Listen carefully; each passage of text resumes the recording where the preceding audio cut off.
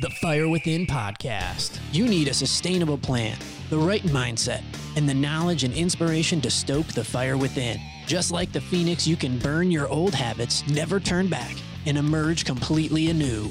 There are no shortcuts. Welcome, Fire Within community. This is the Fire Within podcast where we talk about all things health, fitness, and nutrition related. We're a community now. We're a community now. That's right. That's right. And that's in honor of the Facebook community group we're going to be launching very soon, where you can find out all kinds of fun information, talk to other people who think like we do, and get good information. You can ask questions, and I'll be doing some Lives. And today we have a very special guest. Her name is Alexis Elias Spahn, and she is a pelvic floor physical therapist. I am. So we're going to talk about your junk. Started it off perfectly. All right. So Alexis, tell us a little bit about what you do, and then we're going to spiral off into all kinds of fun conversations. Good. Perfect. I love tangents. So I am a physical therapist and I specialize in pelvic floor physical therapy. And so basically any type of therapy, if you're having any type of bladder dysfunction, bowel dysfunction, or sexual dysfunction. So this kind of runs across the board to many different issues. One of the most common things I'll see is like urinary incontinence. Sometimes you pee your pants when you jump. A lot of women have this after they have a baby. To painful intercourse, constipation, and then just all the general like hip stuff. Like my hips are really tight, my glutes are really weak, getting all of that. Order. Yeah, absolutely. Let's just go ahead and start off with something nuts. So I actually have had several clients, and I'm probably going to say this wrong, with painful sex, and it was some kind of vaginismus. Does that sound right? Yeah, vaginismus. So I think a lot of people, more than you'd have conversations with, struggle. It probably doesn't just come up like, how's your day? Yeah, pretty good. This is okay. Yeah. Yeah. So I bet there's more listeners with that issue than are willing to admit it. Can you talk to us a little bit about that absolutely. issue? What's going on? And Yes. Coincidentally, like when I first got into pelvic health, like I thought I was going to mainly see this whole pregnancy postpartum pelvic floor weakness. And I quickly found out that the most of my population was more like this, not specifically vaginismus, but like painful intercourse. So I would say either vaginismus or too much recruitment of the pelvic floor muscles, just too much tension in that region. So I'd say at least a minimum of half my caseload was that type of thing. And it really is just more like tension within those muscles. So there's obviously physical components, but there's the psychological components too. I'll see a lot of young women actually with this, and some of it we can go back to, okay, how are we trained or untrained as women growing up? And let me tell you about your bodies and how they work. And we don't really get any good information. And a lot of women hear, okay, the first time you have sex, it's going to hurt. And so then when the second time it hurts, and the third time it hurts, and the fourth time you start to think, oh, that's just normal. Maybe this is just painful. And then the more it hurts, the more your body overguards. And so vaginismus is basically the vagina's like, closed. I don't want anything in here. Like, this hurts. I don't want to do anything. Yeah. And let's back up for a second and give our listeners a little bit more background. What the heck is your pelvic floor? All right. Perfect. Your pelvic floor is this little bowl of muscles at the base of your pelvis. And it's going to be what's responsible for all of those functions within that region. So we think the reproductive tract, the urinary tract, the GI tract is all housed in there and all jammed in that region. It supports all of those contents, and it's going to relax and contract to let those things function normally. Letting the urine out, letting the feces out, allowing for penetration, allowing for orgasm, all the pelvic floor muscles are going to be responsible, and they have to be able to contract efficiently, but also relax efficiently and effectively. Now, what types of things go wrong to make this too tight? What are the physical things people are doing day to day that lead to this imbalance, or whatever you would call it, specifically for vaginismus? Yeah, so I feel like a big thing starts with breath. So a lot of us aren't really breathing through our diaphragm and taking that big, deep inhale. Every time you inhale the way you're supposed to, which is puffing kind of the belly out, your pelvic floor lowers and relaxes. And then as you expel all that air, it rises back up. Most of us breathing through our chest, so we're not really engaging through our diaphragm. And then sucking your belly in all the time. We're self-conscious of our belly. Yeah, we don't want to let it hang out. So we're sucking it in, and we're not really contracting those muscles the way we're meant to. And I do want to back up just a second. You were talking about diaphragmatic breathing, and there's a huge tie-in with the exercise portion. This is the stuff I do understand. I don't know the pelvic floor side as much. But so I always have my clients, when they're doing the lifting portion, I want them to exhale so that diaphragm gets out of the way, so the transverse abdominis can tighten more so they have better stability. So just since we were talking about the diaphragm, a lot of people go, do I breathe in? Do I breathe out? Why and when? I personally teach to exhale during the difficult part for that core stability. Exhale on exertion. As a pelvic floor specialist, is that appropriate? Yes, that I tell people exhale on exertion too. Cool. Because you're stabilizing that region. Because with super heavy lifting, another technique is the Valsalva's maneuver, which I've done, and I can lift more, and I do have more stability, but I ended up with a hemorrhoid. Yeah, and, you don't. And so I don't teach that one. It was great. I'm like, I added 80 pounds to my deadlift, but now my butt hurts. Right. So it wasn't worth it. Problematic. Yeah. Okay. And the other thing I was going to mention with the diaphragm part and how it also connects with stress and depression is if you're never breathing into your diaphragm and you're constantly have this short, shallow breath, norepinephrine and adrenaline raises, and that can increase anxiety and depression. So Telling your body to get into fight or flight mode. it's sensing there's some kind of stressor and it's not enough oxygen to the bloodstream. So I never thought about that leading to like painful intercourse and all these other problems. Right. So anyway, go ahead. That was a big tangent. That's perfect. I would tell people, like, if you're going to do one thing for your pelvic floor, learn how to breathe the right way. Yeah. So it's as simple as, especially for people who are avid exercisers, it's like, really, you're going to tell me to breathe as part of the program? But I'm like, yes, you need to learn how to breathe the right way. So at least I'll say 5 minutes before you go to bed. 5 minutes. Put your legs up, breathe through your belly. Feel the belly expand and come back in. And then you could coordinate that with a Kegel. Kegel, tomato. I want that on a t-shirt. That's the show episode title. Kegel, tomato. That's the show episode title. How do you explain, first, eventually tell us what a Kegel is. And Right. Before that, let's go back to breathing. How do you tell your client, and in full disclosure, she's working with my wife. She's doing an awesome job. She's lovely. Thank you. But how do you teach breathing personally? So I will first just get the breath pattern right. Hand on chest and belly, deep breath in, feel the belly expand. You want expansion through your belly and then also laterally through your rib cage as well. So sometimes I'll even have people put like a little TheraBand around the rib cage and feel themselves breathe into that. So that's first step. And then once we start to teach Kegel or Kegel, I usually say Kegel, then I try to coordinate that with. So what you would do is big deep breath in and you're relaxing your pelvic floor, and then expel all that breath and your belly sucks in. At the end of the exhale, do a little squeeze or a Kegel. So a Kegel is just a contraction of the pelvic floor. So to locate those muscles, it would be like you would either stop your urine stream or stop a fart. Hey, that's good. I mean, because like I try to describe both ways too, because if you're just thinking of stopping your urine stream, that's more in the front of the pelvic floor. Whereas like that bowl of muscles, like really the anus is right in the middle of it. So you want to visualize both of those to get the whole pelvic floor. It's almost like a sink basin with the drain being your butthole. Yes. Yeah. What are the benefits of Kegel? Depends on, they're very beneficial, first of all. But so I will say not everyone needs to be Kegeling. So a lot of people have too much tension in their pelvic floor. So they actually have the vaginismus one. So they have to actually learn how to relax their pelvic floor. So I think of the Kegel as more of this, like being able to fully contract, but then also being able to fully relax. And so if you're strong and functional within there, you're going to have normal like urinary patterns and like normal pooping and able to function sexually as well.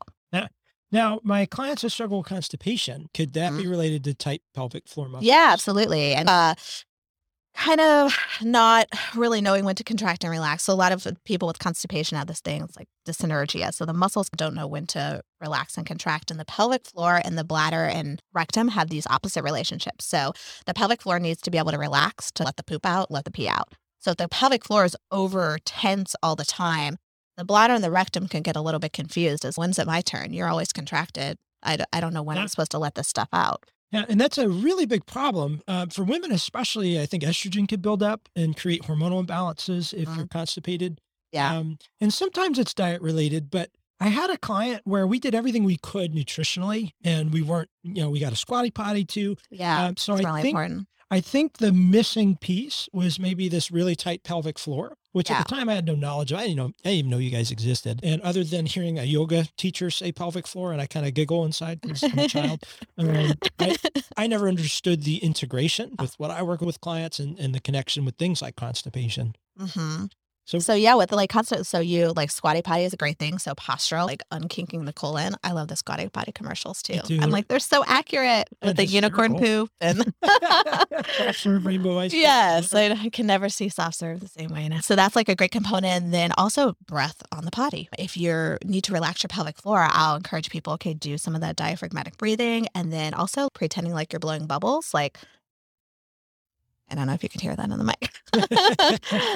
Or blowing raspberries, it relaxes that region there. Yeah. So that can help with pooping as well. That's very interesting. I had no idea.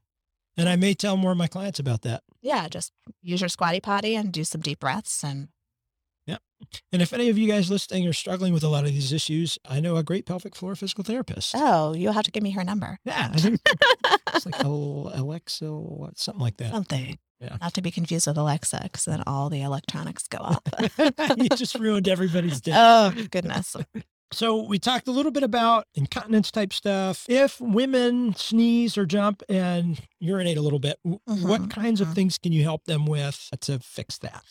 Yeah, first would be, what I would teach them would be like the pelvic brace. So this is just learning how to manage pressure. So when you increase interabdominal pressure, like a cough, a laugh, or a sneeze, or even rising sit to stand, leaning over to bend and pick something up, you get into this habit of contracting the pelvic floor. So doing that Kegel, and then also sucking the belly in, squeezing the butt, squeezing the thighs, almost like you're zipping up a tight pair of pants. And you squeeze everything really tight before you increase that pressure to provide that support. Because otherwise, if we could visualize this, you have your bowl of muscles there. If it's really like loose and you increase pressure, it's like you're punching down on the pelvic floor. So you might be leaking then in that instance. But if you hold it really taut, it absorbs that pressure. So that would be first step. And then if there's a weakness issue, which you would do a pelvic floor assessment to determine, okay, can you contract or Kegel and can you relax? And then if it's weak, teach them some strengthening. Additionally, like working through the TA and making sure that's nice and strong. And the hips, particularly the glutes, because most people have weak glutes because they sit all day. Yeah. You probably see a lot of that. Yeah, especially glute medius. Yeah. And then compensation of the piriformis. Yes. So. And then a lot of people have, with going back to tension, they have this hypertonicity or over-recruitment in the pelvic floor because the glutes, specifically in men, are really weak. So it's like those stabilize your pelvis. If those are super weak, then your pelvic floor is this helper muscle. It over-contracts to stabilize from the inside out. And then that's another reason you could have this too much tension within the pelvic floor. You know, in Bible study or Sunday school, the answer to everything was Jesus. I feel like in my industry, the answer to everything is strengthen your glutes. It is, yeah. So now it could even help with some of the sexual dysfunctions and things like that. That's something else I just learned this very second, is that weakness in the glute medius could be potentially causing incontinence and sexual dysfunction. I had no idea. I've read an article once that said the glutes and the pelvic floor are besties. They've got to be strong together. They help each other. Yeah. And who doesn't want a nice booty? Got to work it. Absolutely. Is there a specific different way to strengthen your pelvic floor if you're a man or if you're a woman? Or is it the same? Yeah, it's across the board the same. Women are a little bit more aware, I think, of the pelvic floor just because periods and we have babies and all that stuff. So we have a slight more awareness, but that said, maybe not. But no, you strengthen the same way. I will say, so I feel like what I've seen through treating is most people have underlying tension. And I will say, men particularly, if I'm going to see a male who has pelvic pain or pelvic dysfunction, it's normally because of too much tension. So there's been like a craze lately, especially amongst younger men. Do your Kegel all the time. It's going to make the sex great. And it's maybe not necessarily. It's good to know where those muscles are, but a lot of men have too much tone there. You got to be able to have both. So on the male side, what can it cause to be too tight? Your pelvic floor can be too tight. And so like symptoms that can manifest, same as constipation could be one, but urinary frequency. So if you're peeing all the time, oftentimes that is indicative of too much tension in the pelvic floor. So we're talking about that whole inverse relationship between bladder and pelvic floor. So if you're so tense there, sometimes that could mimic feeling like you have to pee. And there's not really urine in there that has to. And then once you get that signal off between the bladder and the brain, it gets confused on, well, when is the bladder actually full? Because you're emptying it sooner than it needs to be emptied. So then like the little line goes down, and so normally it could hold this much. Now the bladder thinks I can only hold 8 ounces now, even though I should be able to hold more of that. So it confuses signal timing. Hey, Fire Within Nation. Has this ever happened to you? You go online to find a quick recipe for mashed potatoes, but first you have to hear about grandfather's farm in 1929. When I was a boy. The first time you had a potato, and like 6.5 chapters later, you get to the ingredient list. Tasted like dirt. Drives me nuts. So me and Joe have worked to solve that issue for you. If you head to firewithinnf.com and check out the recipe section, healthy recipes, following the Fire Within way. And it's just the recipe, no blog. You're welcome. You'll find recipes like steak chimichurri. There's a bananas Foster smoothie recipe. There's a sourdough French toast. Lots of healthy things. Make your own ranch dip and tons more. So head to firewithinnf.com, check out the recipe section, and enjoy. Did you know that Fire Within works with companies and organizations that might benefit from a health course? Brandon's health course, Health Transformation, can be applied to your company and custom tailored to meet your company's needs. You could supply it as something from your HR department or just a gift by giving access to everyone in your company to the course. If that's you and you're interested, go to firewithinnf.com on the homepage. Look for corporate partnerships. The views and opinions expressed on this show are not meant to be used as medical advice. Consult your doctor before implementing any health or exercise changes. The Fire Within encourages you to do your own research and aims to spark interest and motivation to a healthier lifestyle. We talked about with women sucking in and being self-conscious of their bellies and that being some of the contributions. Is it same for men? Could it be where they wear their belt? What are some of the other? Yeah, I think that men can have some of those body things as well, certainly. And I think the breath really comes in. Yeah, because I was a fat kid, so I always grew up sucking my belly. And I looked ridiculous, but I thought I was better. No, I think and stress and anxiety too. Especially, I see a strong correlation between like TMJ. So if someone circles on their intake form TMJ, I'm like, oh, too much tone in your pelvic floor. Because if you're clenching here, you're probably clenching down there too. Now, how about being seated with tightening of the hip flexors and weakening? Yeah. Certainly when you're sitting all the time, the hip flexors tighten and then the glutes are super weak. So you just create this imbalance. And like I said before, the pelvic floor is it's really a helper muscle. So it's going to help whenever it needs to be. So if your hips are really tight and your glutes are really weak, it's going to try to make up for some of that. You mentioned the ways that you can help improve the strength of your pelvic floor through breathing and as well as Kegels. What about stretching? What other kind of things go into a healthy pelvic floor? Yeah. So when I'm assessing, I was primarily in orthopedics for 10 years before I specialized in pelvic. So I always include, and I think it should be included, more of an orthopedic assessment too. So I think anything from the lower ribs to like mid-thigh, let's see what's going on in that entire region. Tension in the diaphragm, releasing the diaphragm. I do a lot of skin rolling through the abdomen to reduce some of that fascia. That piece of fascia goes all the way down into the pelvic floor. So if you're working through the abdomen, it breaks up some of that. Yeah. And then low back, a lot of times the back is really stiff. So some mobilization to the lumbar spine, to the sacrum, like the hip joint there, if that's really tense. And then muscle testing all of the like hip flexors, hip extenders, rotators especially. Some of the rotators sit really deep into the pelvic floor, so you can palpate them externally and internally. So releasing tight muscles and strengthening weak muscles all within that region is going to create more balance. And then the breath work, obviously, too, and TA. I have a question. When we're doing all these corrective types of exercises, we're consciously trying to make it perform properly. How long does it take, and does it ever get to the point where subconsciously it does what it's supposed to?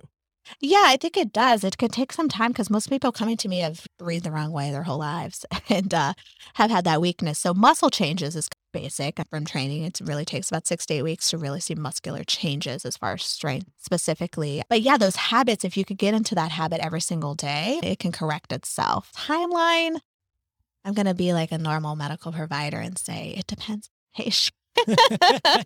Which I know I hate that answer, but it really is. And a lot of the treatments that I give, you're not going to have to do forever. Even with the Kegel, if you were just straight weakness, let's say, and I'd say you're going to do 60 to 80 Kegels a day every single day, you're not going to have to do that forever. Once you have built up your strength, then I say, okay, you want to maintain this, but maybe just 3 days a week, 3 sets of 10 kind of thing.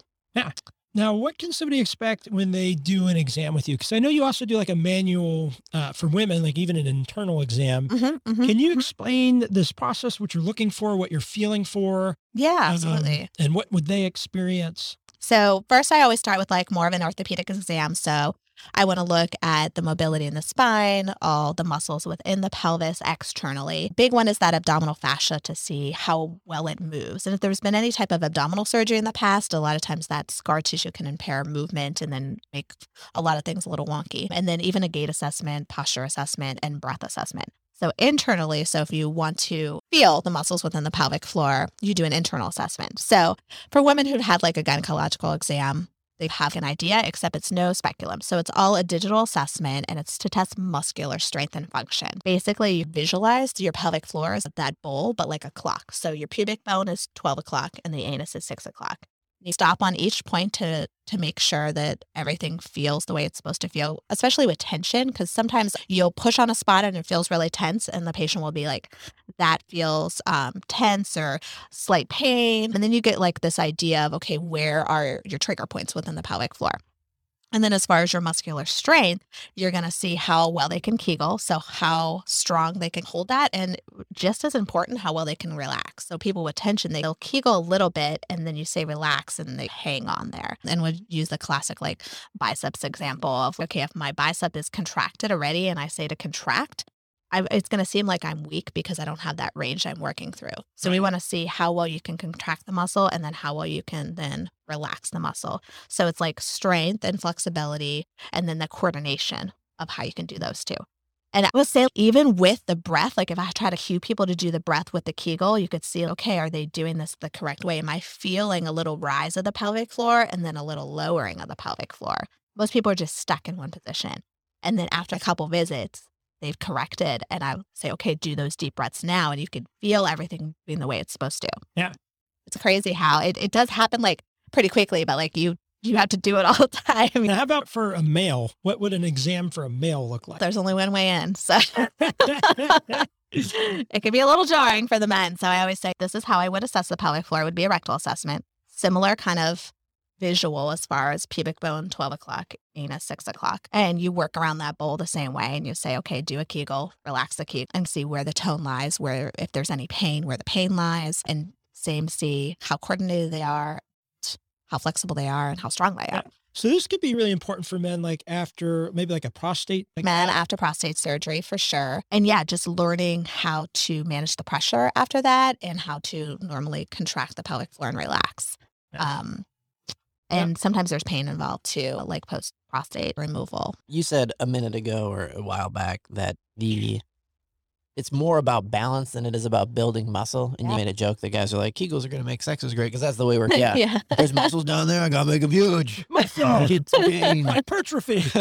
Look at my pelvic floor. But So I think the question that I had is, how do you know that you're in balance? Like, how do you know that you're in the right thing? And what are the triggers that somebody who's listening could be listening for to be like, oh, maybe I need to go see a professional like you or start doing Kegels regularly, or I'm in the right spot?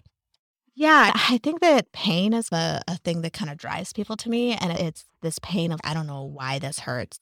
It doesn't make any sense. So like for men, they might have with erection or like any type of erectile dysfunction too, testicular pain. I saw one patient really early on who came in for testicular pain, and he went to the hospital because he thought he had like torsion or something like that. And then that's no fun. Yeah, he didn't have that. They ran like a billion tests because they thought it was an STD or an STI. None of that, and they had no answer for him. Somehow or another, he must have just done his own research. He found me. Like, oh, he may have had a friend. Maybe they discussed. I can't remember. And so he came into me, and so I explained to him like what I do and what it would entail. And he was not, super comfortable with the pelvic floor assessment. I said, well, there's other things we can do. We don't have to do. Well, who would be excited about a pelvic floor assessment? It's like time for your colonoscopy. That's a whole different kind of patient you want to avoid completely. There are other things we could do. Of course, it's beneficial to know what's happening there. But I guess my point to this is that we just did abdominal skin rolling because that fascia goes down into the pelvic floor and can create all that tension, can create tugging and pulling in that region. And we did a ton of low back stuff and abdominal rolling and SI movement and stretching all the different muscles in that region. It took away the pain. You didn't even have to get into the pelvic floor. So that doesn't have to be. Similar to like chiropractic practice in that people come regularly and over time they start to see benefits, or is it? Yes. Sometimes it's. one and done? Yeah, I mean, it depends on what they're coming for. I will say pain. If they're coming for pain, that typically takes a bit of time. Some patients I'll see 6 to 8 months. Typically, I'll see patients weekly. And there's a lot of home stuff. So there's things that you're doing every day and then like homework assignments. But some of them, especially postpartum, some of those can be like a one and done because it's just a matter of, oh, you're pretty weak in the pelvic floor. You've had this trauma. Let's teach you how to manage the pressure. Let's teach you a strengthening program. And then it's just this timeline of in the first 2 weeks postpartum, you do this. And the next 2 weeks, you do that. And it's more, it doesn't necessarily need all of this one-on-one care. It's more time. It just takes some time and you have to do it at home. Yeah. Now, skin rolling, is that kind of like pinching? Yeah, like kind of. Hold the skin and rolling your face? Yeah. And so it's pulling. So if you think of most like a deep tissue massage, it's pushing down on everything. So skin rolling kind of pulls up, similar like with cupping and stuff like that. It's going to pull up on everything and reduce some of those fascial restrictions. I always think of fascia. I think one of your guests called it like saran wrap. And I like that analogy too. So I will tell people it's like pantyhose. So I don't know if either of you have ever worn pantyhose. Funny story. I was in drum corps, and there's a lot of, your uniform has to look solid. Everybody has to look the same. So they came, and we had white pants that you could almost see through. Oh, wow. So they didn't want underwear showing through. So like for 5 days, they convinced the corps to try on. That's when you know you're taking drum corps too seriously. Absolutely. Conversation. Well, so I ended up getting. You have to wear pantyhose. I ended up getting like horrible jock itch from these stupid pantyhose. They had to pull the bus over so I can get medical help. And I said, I'm not wearing these damn pantyhose again. And I threw a fit and never put them on again. But anyway. Wow. So fortunately, yes. I'll never live that down. I haven't worn them on my legs, but I do remember once as a kid pulling them over my head like a bank robber. Yeah. I feel like we've all done that. I derail that train. Fascia called like sausage casing. Yeah, that's a great example too. It covers the muscle, and the textbook anatomy trains is absolutely incredible resource. For most people, you probably won't understand past chapter 1. I'm pretty educated, and I really struggled past chapter 1. Yeah. It gets really medical. But that first chapter gives you just an extraordinary understanding of fascia and the role it plays in movement, biomechanics, and all kinds. Yeah, it's such a role. I mean, head to toe, right? So you could have a restriction in one spot, and then it just creates these imbalances in movement if you're stuck in a spot. So I see a lot of like, I will say sticky fascia in the abdominal region. So I like to do a lot of scar work too. So especially like a woman who's had a cesarean section, like working on that scar can really help with any type of pain really, but like pelvic floor dysfunction and like hip pain, sometimes that's where it's coming from, is just those adhesions in there. Now, how would you describe an adhesion in fascia? What would they know to look for? Sometimes you could feel like things don't move the right way, or you just feel tense. Oh, I can move this way better than that. So mobility restriction. Mobility restrictions more. And then if there's a scar around, if you push like above and below the scar, move it side to side, a lot of times you could tell it moves more to this direction than that. So you say, okay, like it's restricted in that way. Okay. So the fascia covers what, the abdominals next? Yeah, I mean fascias. So, well, in terms of the stomach, because you mentioned several times rolling the belly. So it extends in the abdomen, like all the way down into your pelvic floor. Okay, because it's all connected. Yeah, because it's all connected. And then under the abdominals, you have the transverse abdominis. Under that is the diaphragm, and then more of the pelvic floor. Yeah. And multifidi and blah, blah, blah. Yeah, okay. Good anatomy. Yeah. Woohoo. Yeah, so it's, And the green grass grows all around it. Yeah. Tree in the home. I had 2 cesareans.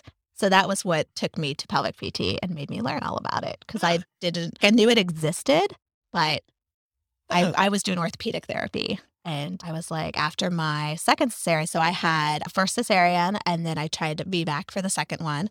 It didn't really happen. In hindsight, I wish I had gotten a lot of scar work done after my first one, because you don't really know until you go in there. And so then they went in there for the second one, and it made sense based on my labor pains that everything was just like tightened and pulled up. So my rectus was adhered to my uterus was adhered to my bladder. And so everything was just stuck.